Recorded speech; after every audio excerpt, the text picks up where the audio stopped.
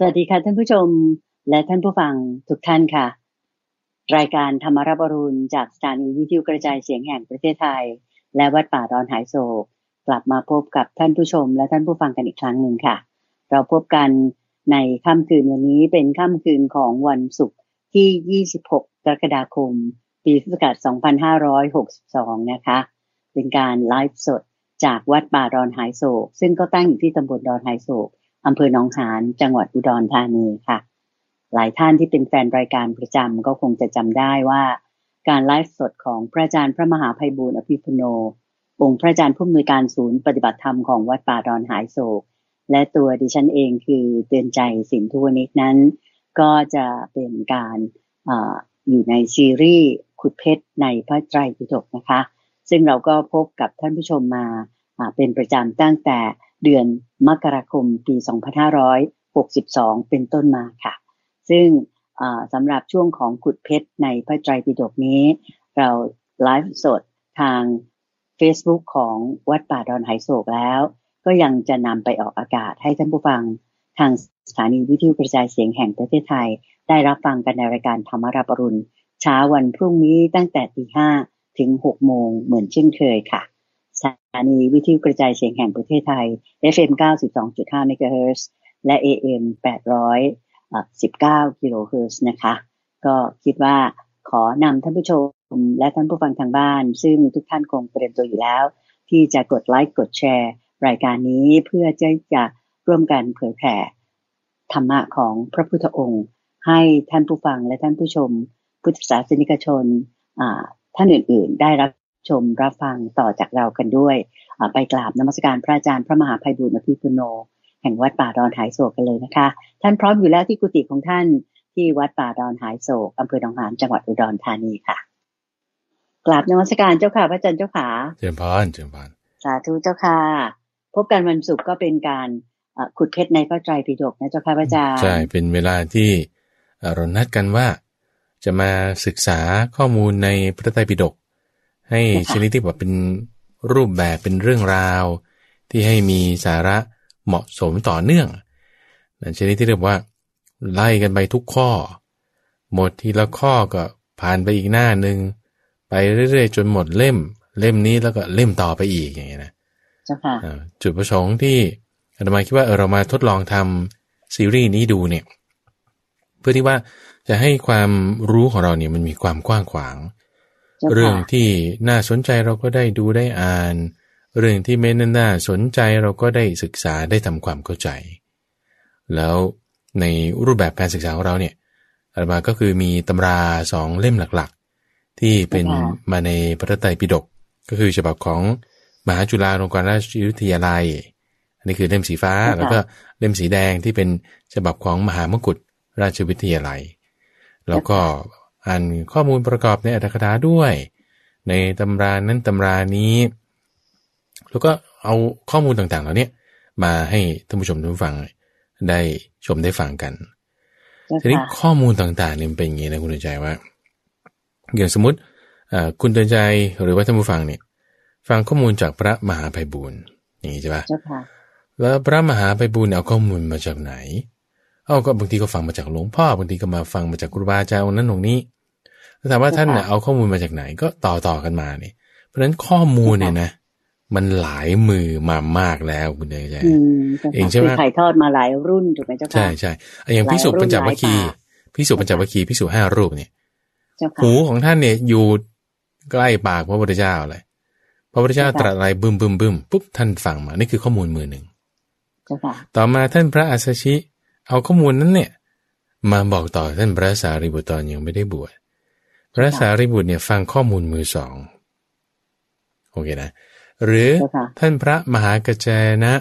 ฟังคำเทศของพระพุทธเจ้าแล้วเอามาบอกต่อกับพระโสนกุติกนะ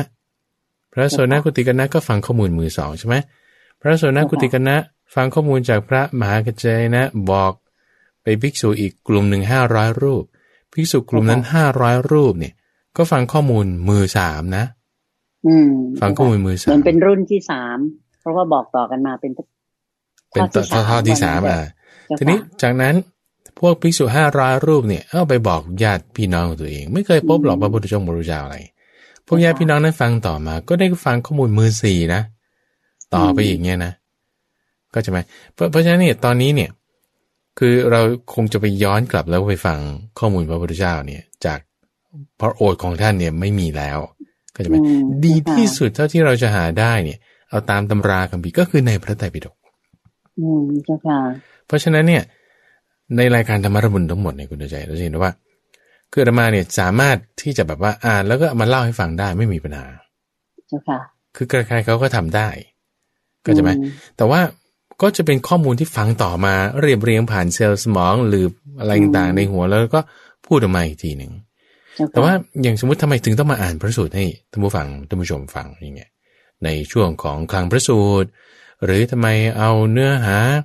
ที่เป็นนิทานอะไรต่างๆมาพูดให้ฟังในช่วงของนิทานบรรณนาอย่างเงี้ยแล้วนิทานบางเรื่องเนี่ยคุณใจแม่สับแสงภาษามันก็เก่าคำใช้ศัพท์บางทีเรียบเรียงประโยคก็ติดรูปแบบบาลีบ้างอะไรบ้างอย่างเงี้ยถ้าเราจะเรียบเรียงภาษาใหม่ก็ได้อยู่แต่ว่าก็ได้เป็นข้อมูลที่มือต่อๆกันมาอีกเข้าใจไหมเพราะฉะนั้นเนี่ยอาตมาเนี่ยจึงมีความคิดว่างั้นให้ท่านผู้ชมได้ฟังนี่ได้ฟังข้อมูลที่แบบถ้าเราคิดว่าเอาพระไตรปิฎกเป็นข้อมูลมือหนึ่งก็คือเอาฟังตรงนี้เลยคือไม่ต้องมาต่อจากอีกทีหนึ่งใช่ไหมเพราะฉะนั้นช่วงอื่นๆที่ว่าอ่านพระสูตรให้ฟังก็โปรดฟังเพื่อที่จะให้ได้ฟังข้อมูลที่ไม่ต้องผ่านการกรองกลั่นหรืออะไรต่างๆแล้วเอาข้อมูลดิบที่มันมีอยู่เลยชาดกเรื่องนั้นนิทานธรรมบทเรื่องนี้คุณฟังไปเนี่ยเราก็ได้รู้ถึงต้นมันเลยเข้าใจไหมต้นมันเลยโดยที่ไม่ต้องผ่านการเรียบเรียงของใครอีกอย่างเงี้ยโอเคคุณอาจจะฟังผ่านการเรียบเรียงของครูบาอาจารย์นั่นนี้เพื่อให้แบบว่าเกิดความเข้าใจแล้วอาจจะโอเคบทพยัญชนะคุณก็ต้องมารู้ดูให้ได้อันนี้สำคัญนะสำคัญเพราะว่าเราอยู่ในสมัยที่พระพุทธเจ้าท่านเนี่ยไม่อยู่แล้วปรินิพพานไปแล้วนะเจ้าค่ะปรินิพพานไปแล้วยาวนานใช่เพราะฉะนั้นก็เหลือแต่คำสอนก็ศึกษาให้มันดีศึกษาให้มันดีพยายามทำความเข้าใจเรื่องราวต่างๆก็เลยคิดว่างั้นเป็นซีรีส์ที่เราจะเอาลองทดลองทำกันดูเจ้าค่ะซึ่งก็คิดว่าคงเป็นรายการเดียวของประเทศไทยมั้งเจ้าค่ะที่นำทุกบททุกตอนในรายละเอียดกันทุกหน้าของพระไตรปิฎกเนี่ยกะที่จะคือวางแผนไว้ว่าจะเสนอท่านผู้ฟังท่านผู้ชมได้รับชมรับฟังกันเนี่ยทุกบททุกตอนจบเมื่อไหร่จบเมื่อนั้นถูกไหมเจ้าค่ะคือไม่จำกัดเวลาว่าทำไมแบบจะมีเวลากี่ปีถึงจะจบเป็นไปถูกไหมเจ้าค่ะนี่คือความตั้งใจของพระอาจารย์และหลวงพ่อดร.สะอาดนะเจ้าค่ะถูกต้องหลวงพ่อเนี่ยให้อาตมาอ่านพระไตรปิฎกไงแล้วก็อ่านเสร็จแล้วทีนี้เพื่อให้แบบว่าเรามีแรงจูงใจในการอ่านก็ต้องแบบว่ากดดันตัวเองว่างั้นคุณก็มาจัดรายการด้วยอ่านมาแล้วมาจัดรายการด้วยในขณะเดียวกันไอ้ที่จัดรายการเนี่ยคือผ่านการย่อยของเราแล้วเข้าใจไหมเพราะฉะนั้นมันก็มีช่วงอื่นที่ว่างั้นอ่านพระสูตรให้ฟังเอาเรื่องนั้นเรื่องนี้ให้ฟังคือรายการอื่นๆหรือครูบาอาจารย์อื่นๆเนี่ยท่านก็คงจะมีทำอยู่นะคุณใจอย่างเช่นก็จะมีมูลนิธิอะไรต่างๆที่ก็อาจจะอ่านบ้างอะไรบ้างเนี่ยแต่ในลักษณะที่ว่าเราจัดมาอยู่ในรูปแบบของรายการวิทยุทางสถานีวิทยุกระจายเสียงแห่งประเทศไทยเนี่ยคือเป็นสื่อด้านหลักสื่อหลักที่ว่าประเทศด้วยใช่ที่ว่างั้นเราทำแบบนี้กันดูอย่างนั้นทดลองดูก็จะทำให้ความรู้ของเรามีความกว้างขวางไปดีละเกริ่นกันมาพอสมควรเรามานิดเดียวเจ้าค่ะพระอาจารย์เจ้าค่ะก่อนที่จะเริ่มวันนี้ก็คือหลายท่านอาจจะเคยมารับชมแล้วก็เพิ่งจะเห็นรายการเราเป็นครั้งแรกหรือว่าเป็นเรียกว่าเป็นผู้ฟังหน้าใหม่หลายท่านก็คงอยากจะทราบแล้วว่าที่เขาจะสามารถตามฟังพระสูตรหรือว่าเป็นเรื่องชาดกหรือว่านิทานธรรมบทต่างๆนั้นเนี่ยก็ในรายการธรรมรับอรุณทางสถานีวิทยุกระจายเสียงแห่งประเทศไทยถูกไหมเจ้าคะซึ่งพระอาจารย์พระมหาไพบูลย์อภิปุโนเนี่ยจัดเป็นประจำทุกวันแล้วก็แตกต่างกันไปในแต่ละหัวข้ออยากให้พระอาจารย์เมตตาย้ำตรงนี้อีกนิดนึงว่าถ้าจะฟังเรื่องราวอะไรเริ่มตั้งแต่วันจันทร์มีอะไรบ้างเจ้าค่ะนิมนต์เจ้าค่ะในวันจันทร์ก็จะเป็นเรื่องที่เราจะเอาชีวิตประจำวันของเราเป็นหลักซะก่อนเอาชีวิตประจำวันของเราตั้งเป็นหลักก่อนเช่นเรื่องการทำงาน เรื่องในครอบครัวเรื่องเกี่ยวกับคนนั้นคนนี้การเงินอะไรต่างๆเอานี่เป็นหลักแล้วดูสิว่าในหลักตรงเนี้ยเอาธรรมะอะไรสอดแทรกได้บ้างบางทีที่เราตั้งไว้เป็นหลักเนี่ยอาจจะมีปัญหาจุดนั้นเรื่องราวจุดนี้เราก็จึงเรียกช่วงนี้ว่าสมการชีวิตที่ว่าจะมีปมมีเงื่อนงำมีความที่ว่าไม่คลี่คลายเราจะเอาธรรมะสอดแทรกเข้าไปได้อย่างไรเจ้าค่ะอันนี้คือในช่วงของสมการชีวิตวันจันทร์ถูกต้องในช่วงของวันจันทร์ส่วนวันอังคารเนี่ยก็คือเน้นว่าคุณทำสมาธิไปเลยนั่งสมาธิหลับตาไปเลยชั่วโมงหนึ่งฝึกปฏิบัติเลยนะเจ้าค่ะสำหรับบางคนที่คิดว่าโอ้ฉันฟังชั่วโมงหนึ่งไม่ได้คุณข้ามไปซะบางคนที่คิดว่าฉันจะเอาธรรมะไปใช้ในชีวิตประจำวันอย่างเดียวคุณฟังเฉพาะวันจันทร์ซะทีนี้คนที่เขาแบบว่าโอ้ฉันต้องการจะนั่งสมาธิชั่วโมงหนึ่งนี้มันมาตรฐานน่าจะทำได้เราก็มาฟังในวันอังคารนี้ดูเกี่ยวกับเรื่องของการทำสมาธินั่งสมาธิไปส่วนในวันพุธนี่วันพุธเนี่ยก็คือจะอธิบายแม่บทหัวข้อเข้าใจไหมคือรายการเนี่ยเน้นเรื่องของการทำสมาธิเพราะฉะนั้นอาจจะเอาหัวข้อจุดนั้นจุดนี้มาอธิบายบ้างแต่เน้นในเรื่องของการเอานำมาปฏิบัติในทางจิตส่วนในวันพุธเนี่ยก็คือจะมาเจาะในลักษณะที่ว่าหัวข้อนี้เกี่ยวกับเรื่องอะไรมีตัวอย่างการใช้งานยังไงเปรียบเทียบส่วนมันส่วนต่างได้อย่างไรมีอุปมาอย่างไรได้บ้างอันนี้ก็เรียกว่าช่วงของใต้ร่มโพธิบทคือเอาแม่บทเนี่ยมาอธิบายในวันพุธนะส่วนวันอังคารที่เราในการปฏิบัติเนี่ยเราตั้งชื่อว่าเข้าใจธรรมเข้าใจธรรมะหลังจากนั้นเราก็ไม่ทิ้งตัวบทพยัญชนะนี่คือในวันพฤหัสที่เราจะนำบทพยัญชนะต่างๆเหล่านี้แหละในพระสูตรนั้นพระสูตรนี้มาอ่านให้ท่านผู้ฟังฟังที่ว่าต้องกลับมาที่บทพยัญชนะก็อย่างที่ว่าตั้งแต่ตอนแรกว่าถ้าอ่านแล้วย่อยแล้วมาบอกกันเนี่ยมันก็คือข้อมูลมือสองมือสามหรือไม่รู้มือเท่าไหร่แล้วเนี่ยเอาแค่ว่าในพระไตรปิฎกเราก็ไม่รู้ว่ามือเท่าไหร่แล้วข้อมูลเหล่านี้มาอาจจะมีส่วนที่เป็นมือหนึ่งก็ได้ที่เขาแบบบันทึกมาตรงอาจจะมีส่วนที่แบบเพี้ยนไปก็ได้เพราะเราก็ไม่รู้หลักฐานมันมีแค่นี้เอาตามที่หลักฐานที่เรามีตัวไหนเราพอเข้าใจได้ก็ฟังไปเพื่อให้เกิดความแบบบางคนเนี่ยชอบฟังพระสูตรคุณจะแบบดื่มดำเหมือนกับว่าเราอยู่ในสมัยนั้นไปเลยอะไรเงี้ยอันนี้ก็คือวันพฤหัสช่วงกลางพระสูตรทีนี้ว่าในคำสอนของพระพุทธเจ้าเนี่ยไม่ได้มีแค่เพียงส่วนเดียวคือมีความสมบูรณ์ครบถ้วนพร้อมทั้งอรรถะพร้อมทั้งพยัญชนะทีนี้ว่าบางทีฟังพระสูตรเนี่ยเราไม่ได้รู้ถึงบริบทการปกครองสภาพความเป็นอยู่ในสมัยนั้นอะไรต่างๆเพราะฉะนั้นในวันศุกร์เนี่ยจึงมีช่วงที่แบบนิทานบางอย่างจุดบางเรื่องเนี่ยเขาบ่งบอกถึงความเป็นอยู่บริบทสภาพชีวิตในสมัยก่อนนั้นก็จึงเอาตรงนี้มาฟังให้กันฟังด้วยเพื่อที่จะให้ความรู้ของเราเนี่ยกว้างขวางกระจายออกไปในช่วงของนิทานปรรณนาซึ่งจะเป็นเรื่องเบาๆเป็นนิทานเกี่ยวกับท้องฟ้าภูเขาสัตว์ต้นไม้ทะเลอะไรพวกนี้เด็กก็ฟังได้ผู้ใหญ่ก็ฟังดีบางทีก็อ่านบ้างบางทีก็รวบสรุปมาให้กันฟังในช่วงของวันศุกร์อันนี้คือวันนิทานปรรณนาวันเสาร์ก็เป็นวันที่เรามาพูดคุยในหัวข้อของพระไตรปิฎกไลฟ์ก่อนไลฟ์ในคืนวันศุกร์ 20:00 น.แล้วก็นำมาให้ฟังกันในวันเสาร์ทางสถานีวิทยุกระจายเสียงแห่งประเทศไทยเจ้าค่ะแล้วพอวันอาทิตย์ก็จะเป็นช่วงของการตอบจดหมายที่ท่านผู้ฟังมีปัญหาธรรมะก็เขียนถามเข้ามากันได้ใช่ใช่พระอาจารย์ก็ตั้งชื่อว่าตามใจท่านก็อยากจะถามอะไรก็ตามใจเลยเขียนถามมาได้ทั้งจดหมายทั้งทางอีเมลแล้วก็ทั้งทาง Facebook ด้วยถูกไหมเจ้าค่ะพระอาจารย์เจ้าค่ะเจ้าค่ะเอาละเราก็ได้เกริ่นมาแล้วทำให้ท่านผู้ฟังท่านผู้ชมเนี่ยรู้จักรายการธรรมรับอรุณของสถานีวิทยุกระจายเสียงแห่งประเทศไทยโดยความร่วมมือของวัดป่าดอนหายโศกซึ่งตั้งอยู่ที่ตำบลดอนหายโศกอำเภอหนองหานจังหวัดอุดรธานีโดยองค์พระอาจารย์พระมหาไพบูลย์อภิปุโนซึ่งท่านก็เป็นองค์พระอาจารย์ผู้อำนวยการศูนย์ปฏิบัติธรรมของวัดป่าดอนหายโศกซึ่งก็ได้เป็นแหล่งปฏิบัติธรรมอย่างเป็นทางการของราชการเนี่ยเป็นแห่งที่5ของจังหวัดอุดรธานีด้วยดังนั้นก็หมายความว่าท่านผู้ฟังที่เป็นข้าราชการหรือพนักงานรัฐวิสาหกิจนั้นสามารถที่จะไปเข้าอบรมหลักสูตรกับทางวัดป่าดอนไฮโศกได้ซึ่งจัดเป็นประจำทุกเดือนนี้ก็เรียกว่า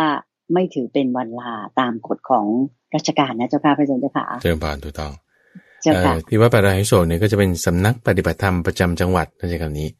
สำนักปฏิบัติธรรมประจำจังหวัดของทางสำนักงานพระพุทธศาสนาแห่งชาติเจ้าค่ะซึ่งโดยตามระเบียบของทางราชการเนี่ยถ้าบอกว่าโครงการหรือว่าหน่วยงานอนุญาตก็สามารถที่จะมาปฏิบัติธรรมได้โดยไม่ถือว่าเป็นวันลาทั้งนี้ทั้งนั้นก็อยู่ที่ว่าในทางหน่วยงานเนี่ยโอเคไหมแต่ว่าในทางระเบียบของทางราชการเนี่ยก็มีข้ออนุญาตตรงนี้อยู่เจ้าค่ะโดยไม่ถือเป็นวันลาด้วยเป็นสำนักปฏิบัติธรรมประจำจังหวัดแห่งที่5ของจังหวัดอุดรธานีเจ้าค่ะก็เรียกว่าชื่อเป็นทางการนะเป็นแบบนั้นนะเจ้าค่ะเอาละเจ้าค่ะเราเกิดกันมาได้พอสมควรละก็ย้อนมาถึงเรื่องของการขุดเพชรในพระไตรปิฎกของเราซึ่งกำลังอยู่ในช่วงของเอตทัคคะนะเจ้าค่ะคราวที่แล้วพูดกันมาถึงองค์สุดท้ายก็คือพระอานนท์ซึ่งท่านมีคุณสมบัติที่เป็นเลิศเนี่ยอยู่ทั้งหมดประมาณ5ประการด้วยกันถูกไหมเจ้าคะใช่แล้ววันนี้จะเป็นพระองค์ไหนเจ้าคะที่ได้รับการยกย่องจากพระพุทธองค์เจ้าค่ะในพระไตรปิฎกนี่มีข้อมูลอยู่มากมายใช่ไหมมีหลายปิฎกแบ่งเป็น3ปิฎกวินัยปิฎกสุตตันตปิฎกแล้วก็อภิธรรมปิฎกตอนนี้เรากำลังอยู่ในหัวข้อปิฎกที่เราเรียกว่าสุตตันตปิฎกในสุตตันตปิฎกก็มีหลายคัมภีร์ทีฆะนิกายเราใช้กันนี้คัมภีร์ทีฆะนิกายคัมภีร์มัชฌิมนิกายสังยุตตนิกายกุตกนิกายเหล่านี้เราอยู่ในคัมภีร์ที่ชื่อว่าอังคุตรนิกายอังคุตรนิกายในอังคุตรนิกายเนี่ยก็ยังแยกเป็นหลายนิบาตเอกานิบาตทุติยนิบาตตติยนิบาตอะไรจนถึงนิบาตที่11ตอนนี้เราอยู่ในเอกานิบาตโอเคนะในนิบาตนี้ก็ยังแบ่งเป็นอีกหลายหมวดโอเคไหมหมวดเกี่ยวกับพระพุทธเจ้าหมวดเกี่ยวกับอะไรตอนนี้เราอยู่ในหมวดของความเป็นเอกของสาวกเรียกว่าเอตทัคคะเอตทัคคะวรรคหมวดตรงนี้ก็คือคำว่าวรรคนี่แหละนะในเอตทัคคะวรรคเนี่ยก็ยังมีหลายข้อก็จะแม้หลายข้อว่าก็ไม่ใช่มีสาวกคนเดียวก็ไล่มาตั้งแต่พระสารีบุตรพระมหาโมคคัลลานะพระอัญญาโกณทัญญะแต่ละข้อไล่ไปตอนนี้เราอยู่ในข้อที่224คือท่านภิกษุที่ชื่อว่าอุรุเวลากัสสปะอุรุเวลากัสสปะท่านนี้เป็นผู้ที่เลิศกว่าภิกษุทั้งหลายในความเป็นผู้มีบริวารมากในความเป็นผู้มีบริวารมากบรรดาภิกษุคนไหนที่จะมีบริวารมากเนี่ยจะไม่มีใครมีมากเท่าท่านมากยังไงเดี๋ยวเรามาทำความเข้าใจต้องทำความเข้าใจตรงจุดหนึ่งก่อนว่าภิกษุที่ชื่อกัสสปะเนี่ยมีหลายรูปก็จึงใช้คำเนี้ยคือคำว่ากัสสปะจริงๆก็เป็นชื่อของพระพุทธเจ้าในองค์ก่อนๆด้วยซ้ำในต้นกลับเนี่ยมีพระพุทธเจ้ากัสสปะมีท่านพระมหากัสสปะก็ชื่อว่ากัสสปะท่านพระกุมารกัสสปะก็ชื่อกัสสปะอุรุเวลากัสสปะนาทีกัสสปะขยากัสสปะนี่ยังมีแบ่งไปอีกเยอะเลยหลายรูปอย่างน้อย5ตัวที่นึกได้ตอนนี้นะเพราะฉะนั้นก็จึงต้องมีตัวที่เหมือนเป็นคำขยายที่บอกกัสสปะไหนเหมือนสมชายไหนสมชายแว่นหรือสมชายผอมหรือสมชายอ้วนก็ต้องมีระบุลงไปกัสสปะที่บวชตั้งแต่เป็นเด็กๆเอากุมารกัสสปะกัสสปะที่บวชตอนอายุมากแล้วมหากัสสปะอย่างเงี้ยนะก็จึงต้องมีตัวบ่งบอกทีนี้ท่านกัสสปะนี่ก็จึงจริงๆแล้วมีพี่น้องอยู่3คนเพราะฉะนั้นในวาระนี้เราก็จะพูดไปทั้ง3ท่านเลยแต่ว่าท่านที่ได้ตำแหน่งในเอตทัคคะได้รับการยกย่องนี้มีท่านเดียวคือผู้พี่หัวหน้าสุดก็คือท่านพระอุรุเวลากัสสปะนาทีกัสสปะและขยากัสสปะ3ท่านนี้เป็นพี่น้องกันพี่ชายใหญ่พี่กลางแล้วก็น้องเล็กเจ้าค่ะบวชทั้ง3องค์เลยนะเจ้าค่ะถูกต้องโดยไล่มาเป็นตามลำดับนี้เราก็จะค่อยไล่กันไปคือก็สไตล์เดิมคุณใจว่าภิกษุรูปไหนก็ตามที่บอกว่าจะได้มามีความเป็นเลิศในทางด้านใดด้านหนึ่งเนี่ยเขาต้องตั้งสร้างบารมีเอาไว้ไม่ใช่ว่าชาติเดียวคุณจะทำได้ต้องผ่านการบำเพ็ญบารมีมาซึ่งก็จึงมาตกอยู่ในสมัยของพระพุทธเจ้าปทุมมุตระเจ้าค่ะเราจะได้ยินชื่อพระพุทธเจ้าพระองค์นี้อยู่มากนะเจ้าค่ะอาจจะเป็นรุ่นที่ว่าพระเอตทัคคะต่างๆเนี่ยท่าน ไปอยู่ในพุทธเจ้าสมัยนั้นคือตรงนี้มันเรื่องของระยะเวลาไงเรื่องของระยะเวลาเพราะว่าความที่จะมาบรรลุธรรมเนี่ยคุณมีความสามารถระดับไหนถ้าจะแบบว่าพอที่แบบจะละอาสวะได้นิดๆหน่อยๆแบบเอาพอได้อย่างเงี้ยละอาสวะได้อย่างเงี้ยนะก็อาจจะแบบเร็วๆก็ได้แต่ถ้าจะต้องมีศีลสมาธิปัญญาวิมุตติญาณทัศนะที่สูงขึ้นไปก็ต้องก็เรียกว่าอัครสาวกหรืออสิติมหาสาวก80ก็ต้อง 100,000 กับสูงขึ้นไปอีกก็เป็นระดับพระปัจเจกพุทธเจ้าอันนี้ก็ต้องมี2 อสงไขยสูงขึ้นไปอีกพระสัมมาสัมพุทธเจ้าน้อยที่สุดของพระสัมมาสัมพุทธเจ้าก็4 อสงไขยยังต้องบวกไปอีก100,000 มหากับแล้วยังมีสัมมาสัมพุทธเจ้าที่เป็นประเภทที่อาศัยความเพียรอาศัยศรัทธาก็ยิ่งไปอีกดับเบิล2 เท่าของอันนั้นไปเจ้าค่ะเพราะฉะนั้นนี่ก็จึงต้องน้อยที่สุดของความที่จะเป็นอสิติมหาสาวกที่มีความสามารถ80 รูปเนี่ยน้อยที่สุดเลยก็ 100,000 กับเพราะฉะนั้นจากบัดนี้เนี่ยเราอยู่ในกับสมมติว่าเราบอกเอากับที่1อย่างเงี้ยนะตัวนี้คือกับที่0อย่างเงี้ยนะต้องย้อนกลับไป 100,000 กับเนี่ยก็จะไปตกอยู่แถวพระพุทธเจ้าปทุมมุตตรานั่นพอดีเจ้าค่ะจะไปตกอยู่ตรงนั้นพอดีก็จึงได้ยินชื่อของพระพุทธเจ้าบ่อยปทุมมุตตราแล้วก็ด้วยความที่คุณแบบว่าทำไมไม่ฟังธรรมของพระพุทธเจ้าแล้วทำไมไม่บรรลุเนี่ยตรงนี้คือความคล่องท่านใช้คำว่าสัตวะเนี่ยนะหมายถึงว่าผู้ที่ยังคล่องอยู่ในอะไรเอาถ้าคล่องอยู่ในความที่เป็นสัมมาสัมโพธิญาณเราก็เรียกว่าโพธิสัตว์เพราะฉะนั้นโพธิสัตว์เนี่ยจึงมีไล่มาเป็นลำดับตั้งแต่โพธิสัตว์ชนิดที่เป็นสัมมาสัมโพธิสัตว์โพธิสัตว์ชนิดที่เป็นปัจเจกโพธิสัตว์โพธิสัตว์ชนิดที่เป็นอนุโพธิสัตว์อย่างเงี้ยที่จะมาตรัสรู้ตามพระพุทธเจ้าก็จะมีโพธิสัตว์ที่ไล่มาเป็นไปตามลำดับหรือแม้แต่ตัวเราเองสมมุติว่าฉันเกิดมาชาตินี้ฉันฟังธรรมะแล้วฉันรู้สึกว่าฉันจะต้องบรรลุธรรมให้ได้นะนั่นคุณเป็นโพธิสัตว์ทันทีคุณเป็นโพธิสัตว์คือผู้ที่ยังคล่องอยู่ในความที่ฉันจะต้องบรรลุธรรมให้ได้คุณต้องเป็นบารมีละบ่มด้วยอะไรบ่มด้วยศีลสมาธิปัญญาอย่างเงี้ยบ่มตรงนี้ออกมาเสร็จสุขออกมาเป็นอะไรออกมาเป็นผลคือวิมุตติคือจึงมีผล4ใช่โสดาปัตติผลสกทาคามิผลอนาคามิผลแล้วก็อรหัตผล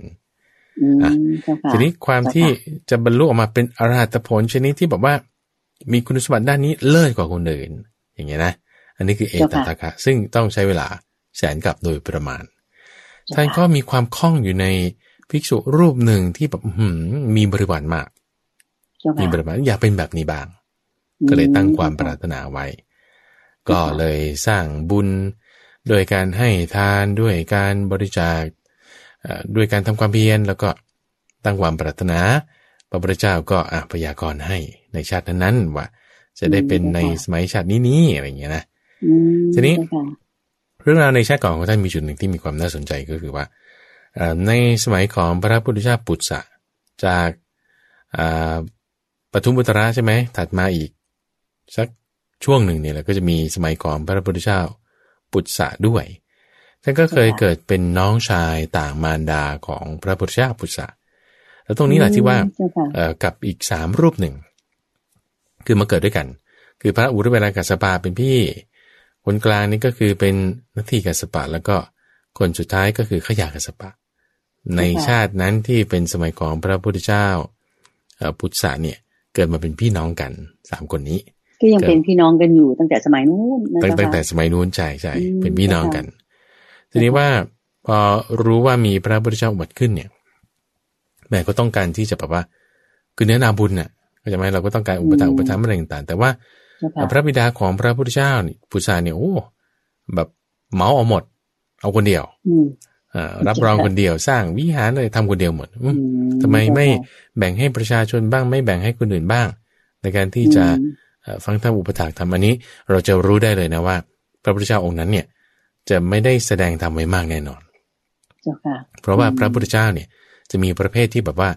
จะแสดงธรรมจำแนกแจกแจงอะไรไว้มากอย่างพระพุทธเจ้าโคดมของเราอย่างนี้นะจะมีรายละเอียดที่บทบัญญัติมากมาย แต่ในขณะที่พระพุทธเจ้าบางรูปสอนให้คนอื่นรู้ตามได้ก็จริงแต่สอนแบบว่าแบบคุณนั่งสมาธิเลยคุณทำจิตอย่างนี้ทาวางได้ตึมบรรลุธรรมแต่จะแบบไม่ได้บัญญัติว่าวินัยต้องเป็นอย่างนี้ที่บรรลุเนี่ยมันมีอะไรบ้างโพชฌงค์อยู่ตรงไหนอิทธิบาท4ตรงไหนเนี่ย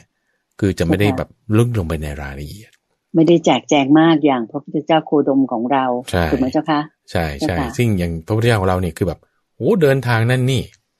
เดินไปทางไปวัดนั้นเดินทางไปวัดนี้เทศบอกคนนั้นเทศบอกคนนี้เรื่องเดียวกันทำไมพูดซ้ำแล้วซ้ำอีกนี่คือท่านพูดไว้อยู่เยอะมากเปลี่ยนแปลงหัวข้อเดียวกันตรงนั้นบอก4ตรงนี้บอก5อีกที่หนึ่งบอก6รวมกันได้ทั้งหมดเหมือนกันบ้างต่างกันบ้างเป็น8อย่างเงี้ยเขาก็รวบรวมกันมาอันนี้คือพระพุทธเจ้าของเราทำอันนี้คืออาตมาตั้งเป็นข้อสันนิษฐานนะว่าถ้าเผื่อว่าไม่ได้เดินทางมากหรือว่าแบบไม่ได้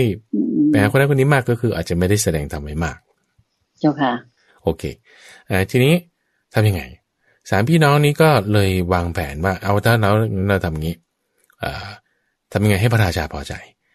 ก็เลยสร้างสถานการณ์ขึ้นมาบอกว่ามีโจรอยู่ที่ชนบทปลายแดนนู่นงั้นข้าอาสาไปปราบโดยตั้งสัญญากันก่อนนะว่าถ้าปราบมาได้แล้วจะให้พรอย่างใดอย่างหนึ่งอย่างนี้นะได้งั้นไปเลยปราบมาเสร็จเรียบร้อยกลับมาก็ขอพรว่างั้นขออุปถัมภ์พระพุทธเจ้าโดยบ้างได้ไหมได้แต่ว่ารอ7 ปีได้ไหมโอ้ยก็เลยจะไปรอ7 ปีไม่ได้เอางั้นรอ6 ปีก็แล้วกันคือพระราชาก็แบบไม่อยากให้นะคือไม่อยากที่จะแบบว่าคือต้องการจะสงวนไว้สำหรับคนเดียวตัวคนเดียวใช่ก็เลยต่อรองกันมาโดยเฉลี่ยว่า7 วันรอ7 วันได้ก็เตรียมการอะไรต่างๆเพื่อที่จะอุปถัมภ์พระพุทธเจ้าพุทธะในช่วงตรงนี้แหละที่ว่ามันมีเรื่องราวทำไมถึงต้องเล่าตรงนี้ให้ฟังเพราะว่าในช่วงที่หลังจากที่3 พี่น้องเนี่ยได้รับอุปถัมภ์พระพุทธเจ้าพุทธะใช่ไหมในความที่แบบแหมฉันจบอุปถัมภ์เต็มที่เลยเนี่ยก็ไม่ใช่เฉพาะข้าวของที่เป็นอามิตรเท่านั้นแต่ว่างั้นฉันก็รักษาศีล10ด้วยฉันก็ประพฤติพรหมจรรย์ด้วยอย่างนี้แล้วก็รักษาศีลด้วยก็นั่งสมาธิด้วยแล้วกิจการงานเรื่องนึ่งด้วยเย้าเรือนทำยังไงให้ลูกน้องดูแลคือลูกน้องดูแลลูกน้องนี่ใครมี3 ลูกน้อง3 ลูกน้องนั้นน่ะในวาระต่อมาเนี่ยก็มาเกิดเป็นพระเจ้าพิมพิสารเกิดเป็นวิสาขาอุบาสกและมาเกิดเป็นพระรัตบาลเจ้าค่ะโดยตามกันมาเลยใช่โดยท่านพระอุรุเบศกัสสปะที่เป็นพี่ชายใหญ่ในชาตินั้นเนี่ยมีลูกเสมียนก็เรียกว่าเป็นเสมียนเนี่ยนะเหมือนเป็นลูกน้องนี่แหละที่มาดูแลบริหารจัดการเรื่องราวอะไรต่างๆทำอาหารนั่นนี่โน่นเนี่ยคือมีลูกน้องในชาตินั้นถัดมาต่อมาเป็นพระเจ้าพิมพิสารเนี่ยนะญาติพระเจ้าพิมพิสารในตอนนั้นที่เป็นเสมียนเนี่ยก็เลยไปโอ้โหงานมันเยอะทั้งไหนจะอาหารข้าวน้ำผู้คนเอางี้เราต้องเรียกคนมาช่วยก็เลยไปเรียกญาติพี่น้องที่อยู่ในหมู่บ้านที่ตัวเองอยู่นี่เรียกมาช่วยที่พอเรียกมาช่วยเสร็จปุ๊บเขาเดินทำไม่ดีมียักยอกทรัพย์ไว้บ้างกินข้าวก่อนพระบ้างอย่างเงี้ยนะเอาอาหารที่ว่าจะไว้สำหรับถวายพระเอามาเด็กมันหิวหรือให้เด็กมันกินก่อนอย่างเงี้ยนะพวกตรงนี้ก็จึงเป็นเรื่องราวที่ว่าเราจะได้เคยได้ยินเปรตที่เป็นญาติของพระเจ้าพิมพิสารตรงนี้แหละเปรตที่เป็นญาติของพระเจ้าพิมพิสารพระเจ้าพิมพิสารในชาติปัจจุบันนั้นตอนที่เกิดมาเป็นพระราชาเนี่ยก็มีวันหนึ่งนอนอยู่ในตำหนักแล้วก็ได้ยินเสียงเปรตเสียงแบบน่ากลัวมากตกใจตื่นขึ้นโอ้แต่ละผีหลอกพอรุ่งขึ้นเนี่ยก็มาถามพระพุทธเจ้าก็เลยอธิบายให้ฟังว่านี่คือเปรตที่ว่ามาขอส่วนบุญก็ตรงนี้มันเกี่ยวข้องกันก็เลยเล่าที่ทำไม่ดีทั้งหลายใช่ไหมคะตั้งแต่สมัยที่เป็นได้มาร่วมอุปถากพระเจ้าแล้วก็พระสาวกในสมัยนั้นของพระพุทธเจ้าปุษสะทำไม่ดีก็เลยไปเกิดเป็นเปรตซะเลยถูกต้องเจ้าค่ะ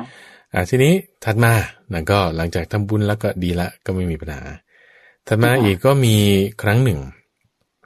ที่ว่าตัวท่านเนี่ยเคยเกิดเป็นพระราชาแล้วก็มีทิฏฐิที่ไม่ถูกต้องมีมิจฉาทิฏฐิที่มีมิจฉาทิฏฐิเนี่ยก็เพราะว่าไปคบเพื่อนชั่วไปคบคนไม่ดีไปคบคนไม่ดีถูกเขาให้ข้อมูลที่ไม่ถูกต้องอย่างเงี้ยนะกว่าจะปรับความเห็นทำความเข้าใจให้ถูกต้องก็เลยแบบใช้เวลามากซึ่งที่ว่า เกิดเป็นมิจฉาทิฏฐิแล้วก็มาคนที่ช่วยแก้เนี่ยก็คือพรหมที่เป็นโพธิสัตว์นั่นก็คือพระพุทธเจ้าของเราอยู่เหมือนกันพรหมที่เป็นโพธิสัตว์ชื่อว่านารทพรหมนะนารทพรหมได้มาจะไม่ผิดคือพระพุทธเจ้าของเราสมณโคดมเนี่ยเคยเกิดเป็นพรหมที่ชื่อนารทพรหมแล้วพรหมองค์นี้ก็มาช่วยพระราชาคือพระเจ้าวิเทหราชที่ก็คือพระอุรุเวลากัสสปะนี่แหละในชาตินั้นมีความเห็นผิดพระองค์นี้ก็เลยมาช่วยก็เหมือนกันในชาติปัจจุบันนั้นด้วยพระอุรุเวลากัสสปะมีความเห็นผิดพระพุทธเจ้าก็เลยมาช่วยด้วยให้มีความเห็นถูกต้องขึ้นมาเจ้าค่ะโอเคทีนี้ก็ได้รับทราบถึงความเป็นมาตั้งแต่ก่อนที่ท่านจะได้มาอยู่ในสมัยพุทธเจ้าโคดมละใช่ไหมเจ้าค่ะก็เรียกว่าจะเห็นว่ามีความผูกพันกันมาเรียกว่าเกิดมาเป็นพี่น้อง3ท่านก็ยังเป็นพี่น้องกันอยู่แล้วก็ที่เป็นบริวารอะไรต่างๆก็มาเกิดแบบเป็นใช่เจ้าค่ะเหมือนกับทำบุญร่วมกันมาหรือมีความผูกพันกันมาใช่ใช่แพทเทิร์นนี้เราจะเห็นอยู่ได้อยู่เรื่อยๆเลยนะในเนื้อหาเรื่องราวนิทานอะไรต่างๆในพระไตรปิฎกเนี่ยอันนี้เราจึงทำให้เรามีความรู้กว้างขวางได้ในความที่เรื่องนี้มันเกี่ยวข้องกันยังไงคือมันอาจจะจริงหรือไม่จริงไม่รู้เรายกไว้ก่อนแต่ว่าเนื้อหามันอยู่เนี่ยอาจจะมีความเกี่ยวข้องกันแล้วบางส่วนอาจจะแบบไม่น่าจะเป็นไปได้ก็เราก็ยกไว้แต่ว่าดูไว้อย่างเงี้ยนะเพราะว่าหลักฐานต่างๆมันอาจจะเกี่ยวเนื่องกันหรือไม่เกี่ยวเนื่องกันเราก็มาพิจารณาดูอีกทีทีนี้พอมาในชาติสุดท้ายนี่มาถึงจุดที่ว่าเป็นชาติสุดท้ายละท่านก็เกิดเป็นชลินคำว่าชลินเนี่ยหมายถึงนักบวชประเภทหนึ่งที่บอกว่าก็ต้องมีชฎามีสาแรกมีอุปกรณ์เครื่องของนักบวชที่เขาจะต้องมีกันคือมันจะมีนักบวชอยู่หลายประเภทคุณใจนักบวชประเภทเปลือยกายก็มีเราก็เรียกว่าอาเจแล้วกันนักบวชประเภทที่ต้องมีเครื่องไม้เครื่องมือบางอย่างพิเศษเช่นต้องมีไม้ว่าอันนี้ก็จะเป็นนักบวชประเภทหนึ่งก็เรียกว่าปริพาชกนะถ้าเราจะไม่ผิดเราก็จะมีประเภทที่แบบว่ามีเครื่องของอะไรมากมายเลยก็คือชลินแบบเนี้ยพวกชลินเนี่ยก็จะมีวิธีการที่เขาจะทำการบูชาอยู่แตกต่างกันบางทีก็จะบูชาไฟคำว่าบูชาไฟเนี่ยคือหมายความว่าคือเนื่องจากสมัยก่อนคุณใจมันไม่ได้มีเตาแก๊สเข้าใจไหมคุณไม่มีไฟแช็กคุณไม่มีไม้ขีดคุณไม่มีอะไรวิธีการที่คุณจะจุดไฟขึ้นมาได้เนี่ยต้องใช้ความพยายามต้องเป็นคนที่มีทักษะก็ต้องเป็นคนที่มีความฉลาดจะสามารถก่อไฟกองน้อยแบบน้อยๆเนี่ยคุณเอาไม้มาสีกันแล้วก็ถ้าไม่เป็นอะไรเป็นขี้ใต้ขึ้นมาแล้วคุณก็เอาไฟมาใส่เป่าแรงเกินไปก็ไม่ได้ไม่เป่าก็ไม่ได้จนถ้ามันขึ้นมาเป็นไฟกองใหญ่ทีนี้มาเป็นไฟกองใหญ่คุณต้องรักษาไฟไว้ไม่ให้มันดับก็จะไม่ให้มันดับถ้ามันดับแล้วคุณโอ้โหก็ต้องเริ่มกระบวนการใหม่หมดคุณต้องใช้ไม้ชนิดพิเศษใช้ไม้ทั่วไปก็ไม่ได้ต้องใช้ความแรงพวกนี้คุณจะได้ไฟมาใหม่ขึ้นมาเข้าใจไหมเพราะฉะนั้นก็ถึงว่าไฟนี่สำคัญต้องบูชาไฟ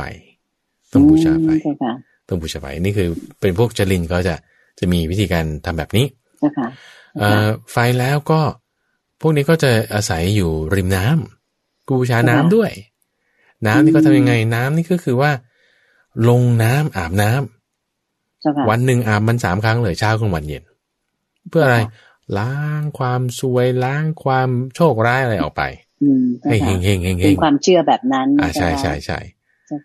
คิดว่าแบบโผล่พูดขึ้นมาเนี่ยอ้าวเฮงแล้วอย่างเงี้ยนะเป็นพิธีกรรมอะไรต่างๆที่ว่า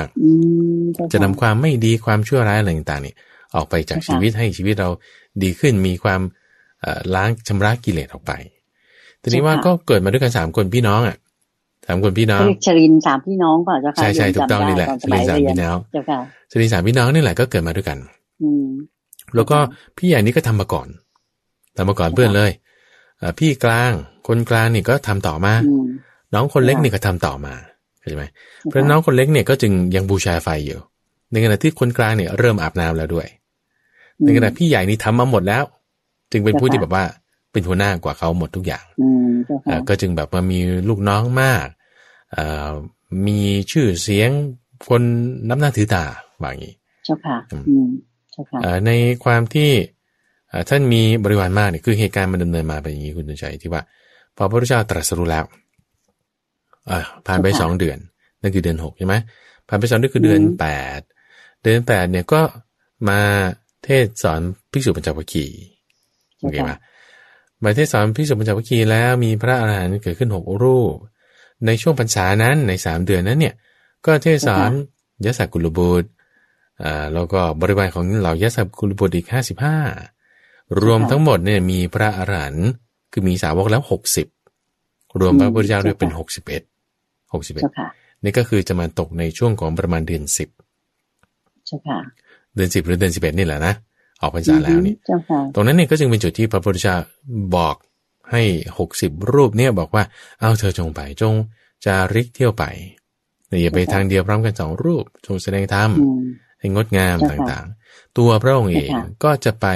ที่ตำบลอุรุเวลาสีนานิคมเพื่อแสดงธรรมตรงนี้แหละตำบลอุรุเวลาสีนานิคมตรงนี้แหละก็คือมหาอุรุเวลากัสสปะนี่เองมหาอุรุเวลากัสสปะที่มหาอุรุเวลากัสสปะนี่ก็คือเพราะว่าตามลำดับของความที่มีธุลินในดวงตาแต่น้อยจากภิกษุปัญจวัคคีย์เนี่ยมีน้อยที่สุดละไล่มานี่นะมามีศรัทธาฟังธรรมยศกุลบุตรต่างๆเอาพอที่มหาอุรุเวลากัสสปะด้วยเนื่องอีกประการหนึ่งก็คือว่ามีบริวารมากมีบริวาร1,000 คนน้องชายคนกลางมีบริวาร500 คนน้องชายคนเล็กมีบริวาร300 คนแล้วบริวารของเขานี่ก็รักกันมากคุณใจเพราะว่าโดยความที่แบบสร้างบุญมาเป็นกษัตริย์เป็นอะไรต่างๆเนี่ยก็มีบริวารเจ้าค่ะทีนี้พอมาถึงแล้วเนี่ยนะก็ในความที่แบบพระพุทธเจ้าองค์เดียวคุณใจแล้วก็ไม่ได้มีชื่อเสียงไม่ได้มีอะไรยังไม่มีใครรู้จักว่าคุณเป็นใครก็จะไม่ละ60นี่รูปนี่ก็กระจายกันไปหมดแล้วกระจายกำลังกันไปเผยแผ่พระศาสนาเจ้าค่ะเพราะฉะนั้นด้วยความเป็นนักบวชเนี่ยจะไปไหนก็ไปหานักบวชด้วยกันไปหานักบวชด้วยกันนักบวชก็ไปหานักบวชคือเขาจะมีคำพูดคำนี้นะว่ายาจกก็ไปหายาจกคฤบดีก็ไปหาคฤบดีพระราชาก็ไปหาพระราชากันนักบวชก็ไปหานักบวชกันอย่างนี้นะข้าราชการก็จะไปหาพวกข้าราชการกันพวกพ่อค้าก็จะไปหาพวกพ่อค้ากันคือคนเป็นแบบไหนก็จะมักจะไปหาคนที่เป็นประเภทนั้นกันอยู่ในสังคมเดียวกันมีอาชีพเดียวกันนะเจ้าค่ะเพราะความที่เป็นนักบวชเนี่ยก็มีอยู่หลายรูปแบบนั้นก็เลยพระพุทธเจ้าก็งั้นไปขอที่พักอยู่กับนักบวชพวกชลินตรงนี้แหละที่ว่าไปหาพวกชลินก็คือไปหาพระอุรุเวลากัสสปะนั่นเองเจ้าค่ะทีนี้ไปหานี่ก็คือเขาก็ไม่อยากต้อนรับนะอุรุเวลากัสสปะในตอนแรกเนี่ยนักบวชไหนมาไม่รู้ไม่อยากต้อนรับเพราะว่ายังไม่รู้จักแล้วก็ดึงข้ออ้างว่าโอ้ที่พักไม่มีเนี่ยคนเยอะแยะแล้วไม่มีที่จะพักหรอกที่นี่เอาแล้วใครอยู่ที่นั่นเนี่ยก็คือมีโรงที่เขาทำไว้สำหรับบูชาไฟเจ้าค่ะทีนี้โรงที่เขาทำไว้สำหรับบูชาไฟเนี่ยเขาก็จะต้องจุดไฟทำอะไรต่างๆมีเครื่องบูชาเนี่ยนะปรากฏว่าด้วยความที่ว่าจุดไฟอยู่ตลอดเนี่ยมันก็อุ่นพญานาคตัวหนึ่งก็เลยมาเอาที่นั้นแหละเป็นที่อยู่ของตัวเองพญานาคก็คือมังกรน้ำเนี่ยแหละนะมาอาศัยโรงไฟนั้นเนี่ยเป็นที่อยู่ของตัวเองคนอื่นก็เลยเข้าไปอยู่ไม่ได้เพราะว่าพญานาคตัวนี้แบบว่าโอ้ใครเข้าใกล้นี่ไม่ได้เลยแบบพ่นพิษบ้างพ่นไฟบ้างอะไรบ้างมีปัญหาก็เลยไม่มีใครไปอยู่ตรงนั้นพระพุทธเจ้าก็เลยแล้วใครอยู่ที่นั่นที่โรงไฟนั้นโอ้ท่านอยู่ไม่ได้หรอกนั่นมีพญานาคมีฤทธิ์ร้ายแรงอยู่เอางั้นขออยู่ที่นั่นได้ไหมโอ้ยจะดีเพราะว่าอันตรายนะเอาไปอยู่เนี่ยตรงนี้คือเป็นจุดที่ว่าเริ่มแสดงปาฏิหาริย์ให้อุรุเวลากัสสปะเนี่ยเห็นทั้งหมด13 วาระด้วยกัน13 วาระด้วยกันเจ้าค่ะเพราะว่าอุรุเวลากัสสปะเนี่ยคิดว่าตัวเองเนี่ยเป็นพระอรหันต์แต่ฉันบูชาไฟมาแล้วฉันอาบน้ำจนสะอาดเรียบร้อยแล้วก็แบบกิเลสหมดแล้วนี่ฉันเป็นหนึ่งในอรหันต์หลายๆรูปพระพุทธเจ้าเนี่ยก็ไม่ได้บอกนะว่าตัวเองเนี่ยเป็นพระอรหันต์คือไม่ได้แบบพูดโฆษณาให้อุรุเวลากัสสปะได้ฟังแต่แบบไปนุ่มๆเนียนๆว่าฉันไปขออยู่ด้วยอะไรเงี้ยนะเป็นนักบวชคนหนึ่งธรรมดาทีนี้พอไปถึงในลักษณะนั้นเสร็จปุ๊บก็ในวาระแรกก็ปราบพญานาคนั้นเลยปราบพญานาคที่อยู่ในเรือนนั้นคือพญานาคเนี่ยเขาก็คือเป็นงูประเภทหนึ่งเขาก็มีพิษบางทีพิษพ่นไฟบ้างพ่นควันได้บ้างอะไรเงี้ยพระพุทธเจ้าก็ย่อให้พ ญานาคนี่ตัวเล็กลงจับใส่บาตรซะเจ้าค่ะจับใส่บาตรซะโอ้แล้วสู้กันเนี่ยก็มีทั้งควันมีทั้งเปลวไฟอะไรต่างๆเจ้าค่ะพวกเราชลินคือท่านอุรุเวลากัสสปะเนี่ยนะก็เห็นว่าโอ้โหแบบแอคชั่นกันมากมายเลยผมวาบขึ้นวาบลงทั้งควันทั้งอะไรโอ้ยสมณะนี่เสร็จพญานาคแน่นอนพรุ่งนี้เราไปเก็บศพดูจะว่าจะเป็นยังไงแต่พอไปดูเข้าจริงๆอ้าวโอ้โหรอดมาได้โอ้แล้วพญานาคนี่ท่านปราบเรียบร้อยนี่ไงอยู่นี่อยู่ในบาตรโอ้สมณะนี่มีฤทธิ์มากจริงๆเนี่ยมีฤทธิ์มากจริงๆสามารถที่จะปราบพญานาคตัวนี้ได้แต่ว่าไม่เป็นพระอรหันต์เหมือนเราหรอกคิดในใจแบบนี้หรือกล่าวขึ้นมาเลยด้วยล่ะเอาแต่ว่าเราก็เริ่มมีศรัทธาแล้วงั้นจะให้ท่านอยู่ที่นี่แหละแล้วจะแบบเอาอาหารมาถวายให้เอาอาหารมาถวายให้พระพุทธเจ้าก็อยู่ที่นั่นต่อไปทีนี้ปาฏิหาริย์หรือว่าแสดงฤทธิ์ครั้งที่สองก็คือว่าในคืนนั้นในคืนที่สองคืนแรกผ่านมาแล้วนะก็งั้นก็ให้อยู่ต่อไปได้คืนที่สองเนี่ยก็ปรากฏว่ามีแสงสว่างวาบมาจากทั้งสี่ทิศมาที่เรือนหลังนั้นมาที่โรงไฟโรงนั้นวาบมานี้วาบมานั้นวาบมันเว้ยเป็นแสงวาบอะไรมาที่ไหนพอรุ่งขึ้นมาถามพระพุทธเจ้าก็บอกว่าเนี่ยเป็นแสงสว่างของท้าวจตุมหาราชิกาทั้งสี่มาเฝ้าเรามาเพื่ออะไรมาทำอะไรมาฟังธรรมท้าวจตุมหาราชิกาทั้งสี่เนี่ยเป็นเหมือนกับว่าเป็นลูกน้องคือเขาในคติของในทางพราหมณ์ในทางคำสอนเนี่ยเขาก็จะพูดถึงเทวดาสวรรค์ในพวกนี้อยู่แล้วนะความที่จะรู้จักถึงท้าวจตุมหาราชิกาที่ว่าเป็นใหญ่ในความเป็นพระราชาปกครองในเหล่าคนทันในเหล่ายักษ์ในเหล่าครุฑพวกนี้ก็จะรู้กันอยู่แล้วโอ้นี่เป็นพระราชาขนาดนั้นนี่มาแบบว่ามาหาท่านมาฟังธรรมของท่านหรือนี่โอ้นี่สมณะนี่มีฤทธิ์มากเนี่ยมีความยิ่งใหญ่แต่ว่าคงไม่เป็นพระอรหันต์เหมือนเราหรอกบางอย่างนี่คือวาระที่สองยังคิดผิดอยู่จ้ะค่ะทีนี้ในคืนถัดมาคืนที่สามเนี่ยก็ปรากฏว่ามีแสงสีเขียวใหญ่กว่าสี่แสงนี่อีกสี่แสงนี่มาจากทั้งสี่ทิศแต่ว่าแสงสีเขียวนี่วาบลงมาจากข้างบนโอ้แสงสีเขียวนี่มันอะไรกันเนาะวันรุ่งขึ้นมาถาม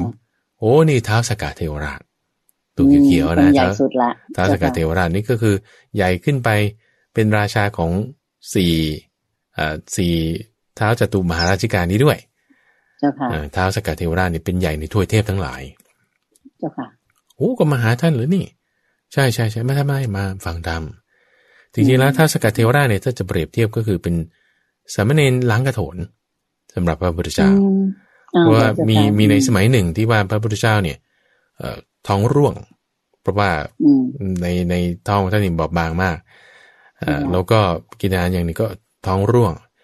ก็ทั้งถ่ายหนักถ่ายเบากระโถนหนึ่งเข้ากระโถนหนึ่งออกโอ้เราก็เลยท้าวสกาเทวราชเนี่ยด้วยความที่แบบรักพระพุทธเจ้านี่นะก็เลยเอากระโถนนี่ไปล้างให้เอากระโถนไปล้างให้ก็เลยมีคำพูดเปรียบเทียบว่าท้าวสกาเทวราชเนี่ยก็คือเหมือนสามเณรที่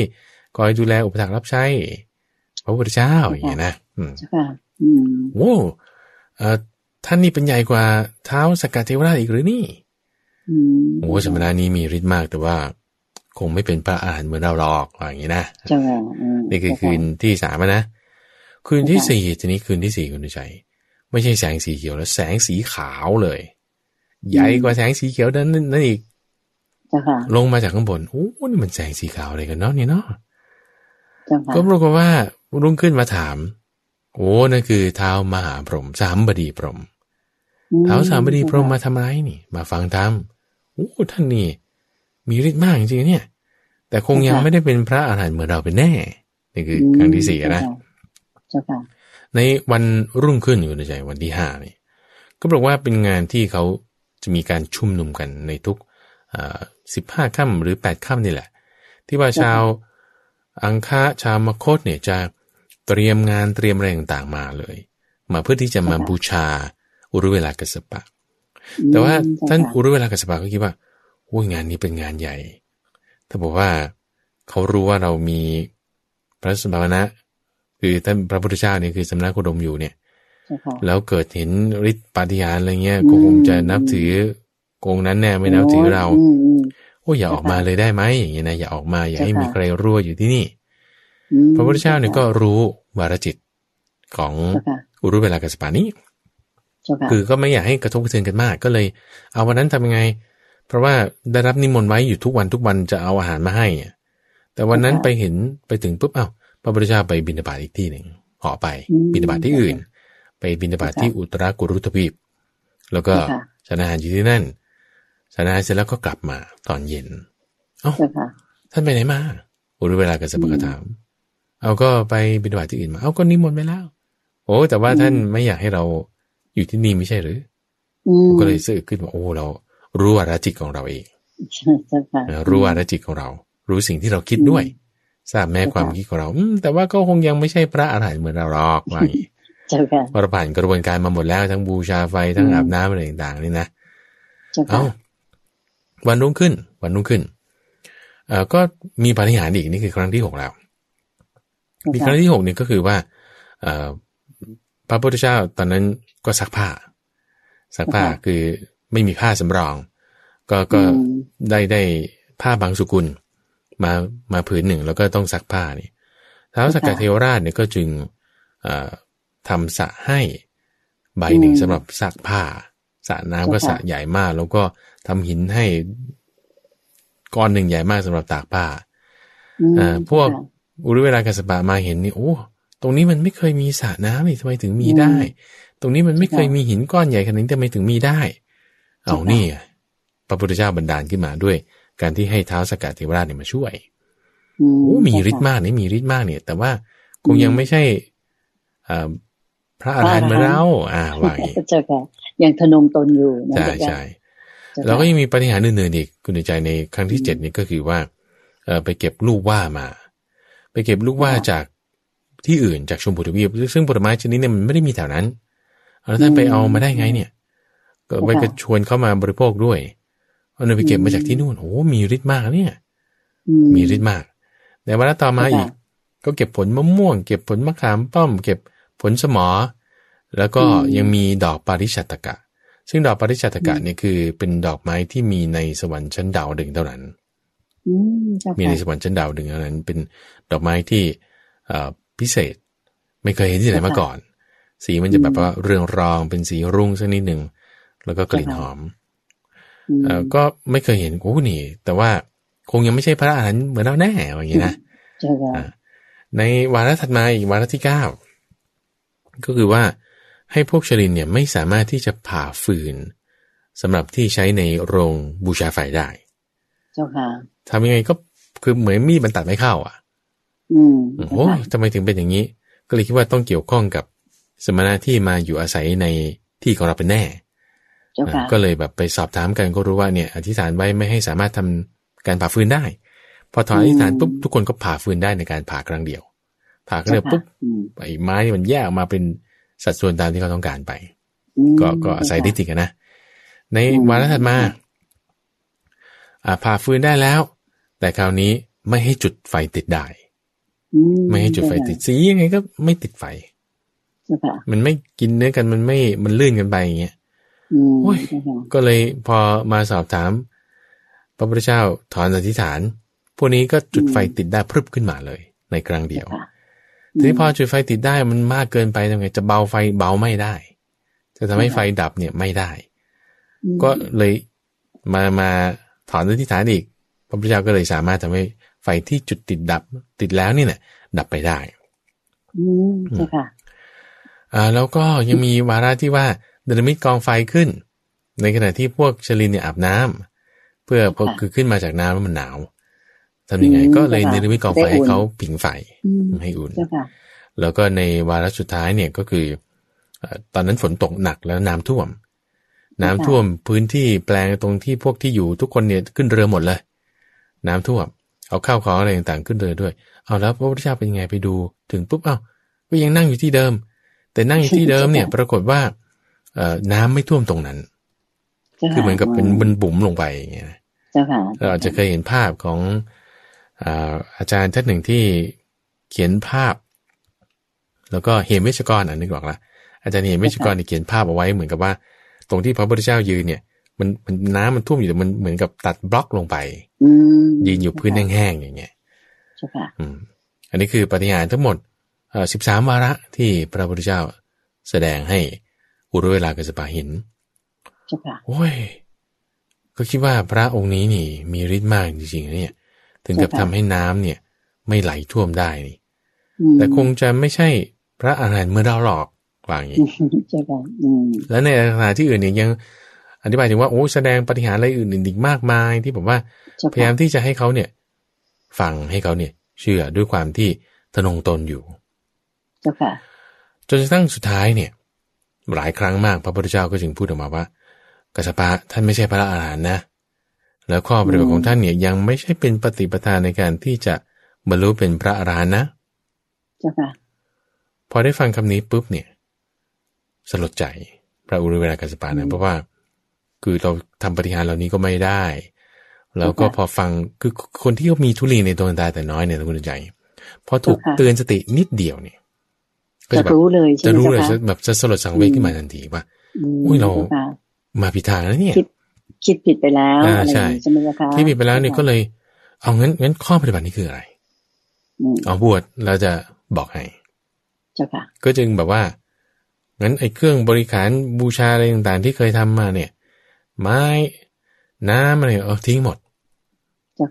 บวชเสร็จแล้วก็พวกนี้ทำไงลอยน้ำไปพอลอยน้ำไปเสร็จปุ๊บ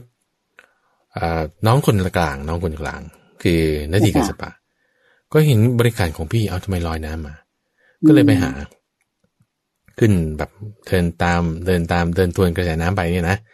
คือเพราะว่าพี่ชายใหญ่อยู่ทางต้นน้ำน้องชายกลางอยู่ทางกลางน้ำน้องชายคนสุดท้องเนี่ยอยู่ที่ปลายน้ำก็เดินทวนขึ้นไปเสร็จอ้าวพี่ทำไมบวชนี่นะบวชในสมณะคนนี้เขามีข้อปฏิบัติที่ดีเอาเหรองั้นฉันก็ขอบวชบ้างได้ไหมเอาได้สิก็เลยทิ้งบริการกับตัวเองเหมือนกันบวชเหมือนกันคิดว่าพี่คงจะไม่บวชในฐานะที่ต่ำซามเป็นแน่คือตอนที่อุรุเวลากัสสปะบวชนี่ก็ถามบอกพวกบริวารนะว่าฉันจะบวชในกับสมณะคนนี้นะพวกเธอจะทำต่อก็ต่อได้หรือว่าจะไปไหนก็ไม่ว่าอะไรทุกคนก็เลยเอางั้นท่านเป็นยังไงฉันก็จะเป็นอย่างนั้นด้วยก็เลยตามมาน้องสุดท้องเห็นบริการของพี่ตามมาก็บวชอีกเหมือนกันเดินตามทวนขึ้นมาแล้วก็บวชอีกพระพุทธเจ้าเนี่ยพอพวกเราชลิน3พี่น้องบวชหมดพร้อมบริวารทั้งหมดเนี่ยนะก็แสดงธรรมะคุณใจที่เรียกว่าอาทิตตปริยายสูตรนี่วันนี้เลยถ้าวันนี้ฟังแล้วไม่เข้าใจเรื่องอะไรต้องเข้าใจเรื่องนี้เป็น1 ใน 3เรื่องที่ท่านผู้ชมผู้ฟังเนี่ยต้องเข้าใจเลยว่าอาทิตตปริยายสูตรคือปริยายที่ว่าด้วยของร้อนอาทิตย์เนี่ยนะทำไมเรียกพระอาทิตย์เพราะว่าคำว่าอาทิตตะเนี่ยหมายถึงความร้อนคุณอาจารย์ลองคิดดูนะว่าพวกนี้เขาบูชาไฟมาตลอดชีวิตเขาบูชาไฟมาตลอดเขาจะต้องระมัดระวังไฟ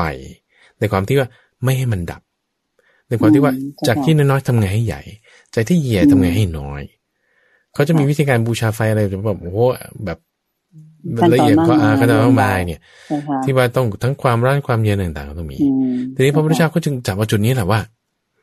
ที่เป็นร้อนเนี่ยนะตาเป็นของร้อนหูเป็นของร้อนตาหูจมูกลิ้นกายใจเป็นของร้อนรูปเสียงกลิ่นรสโผฏฐัพพะธรรมารมณ์เป็นของร้อน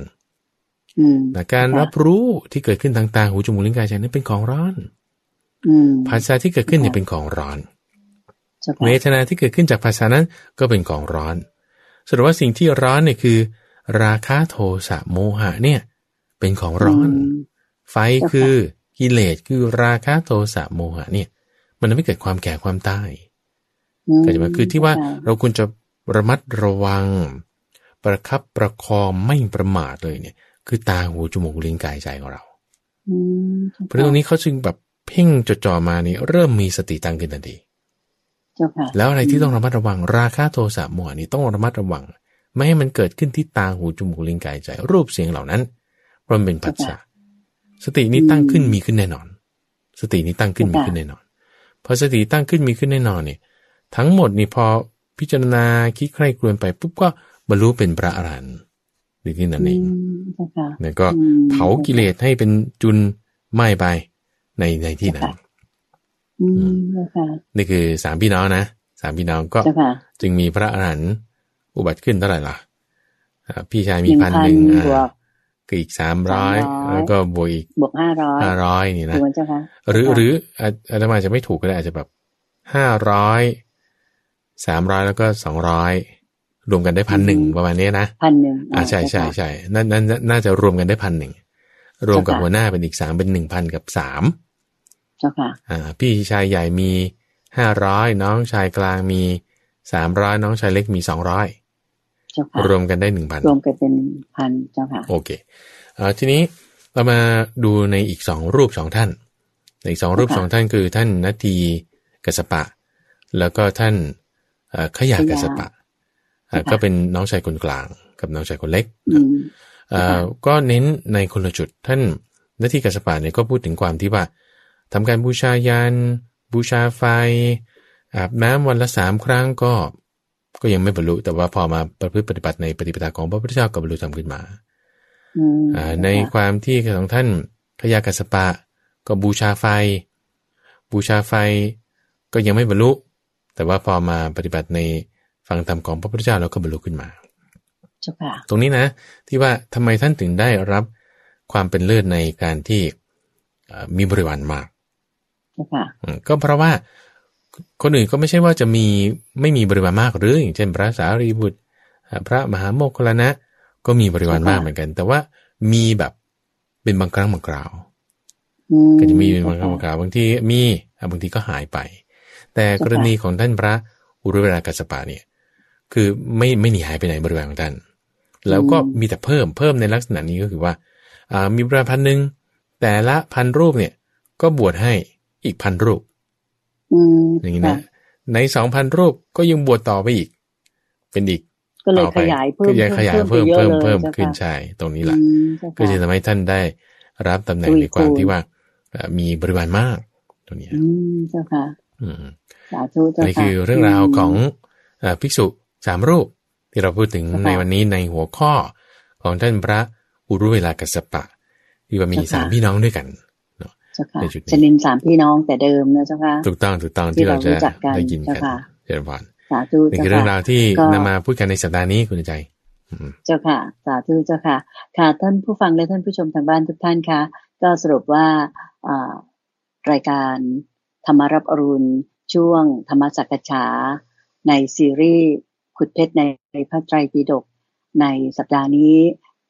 ท่านพระอาจารย์พระมหาไพบูลย์อภิปุโนนำท่านผู้ฟังทางบ้านทุกท่านไปรู้จักกับพระอุรุเวลากัสสปะซึ่งก็ท่านเป็นผู้ที่ได้รับการยกย่องจากองค์พระสัมมาสัมพุทธเจ้าโคดมว่าเป็นผู้เลิศที่สุดกว่าหมู่ภิกษุใดๆของเราในแง่ของการมีบริวารมากนะคะก็คิดว่าคงจะได้ประโยชน์ความรู้กันไปเต็มที่แล้วค่ะก็ถึงเวลาที่เราจะต้องอำลาจากกันแล้วนะคะเวลาในรายการค่ำคืนวันนี้ก็หมดลงแล้วค่ะก็ขออนุญาตที่จะนำท่านผู้ฟังทางบ้านทุกท่านกราบขอบพระคุณและกราบนมัสการลาพระอาจารย์พระมหาไพบูลย์อภิปุโนและพระเดชพระคุณหลวงพ่อดร.สะอาดทิโตภาโสท่านเจ้าอาวาสของวัดป่าดอนหายโศกเพียงแค่นี้นะคะแล้วเรากลับมาพบกันใหม่ในซีรีส์ขุดเพชรในพระไตรปิฎกในสัปดาห์หน้าวันเวลาเดียวกันนี้ค่ะกราบขอบพระคุณและกราบนมัสการลาเจ้าค่ะพระอาจารย์เจ้าค่ะเชิญพร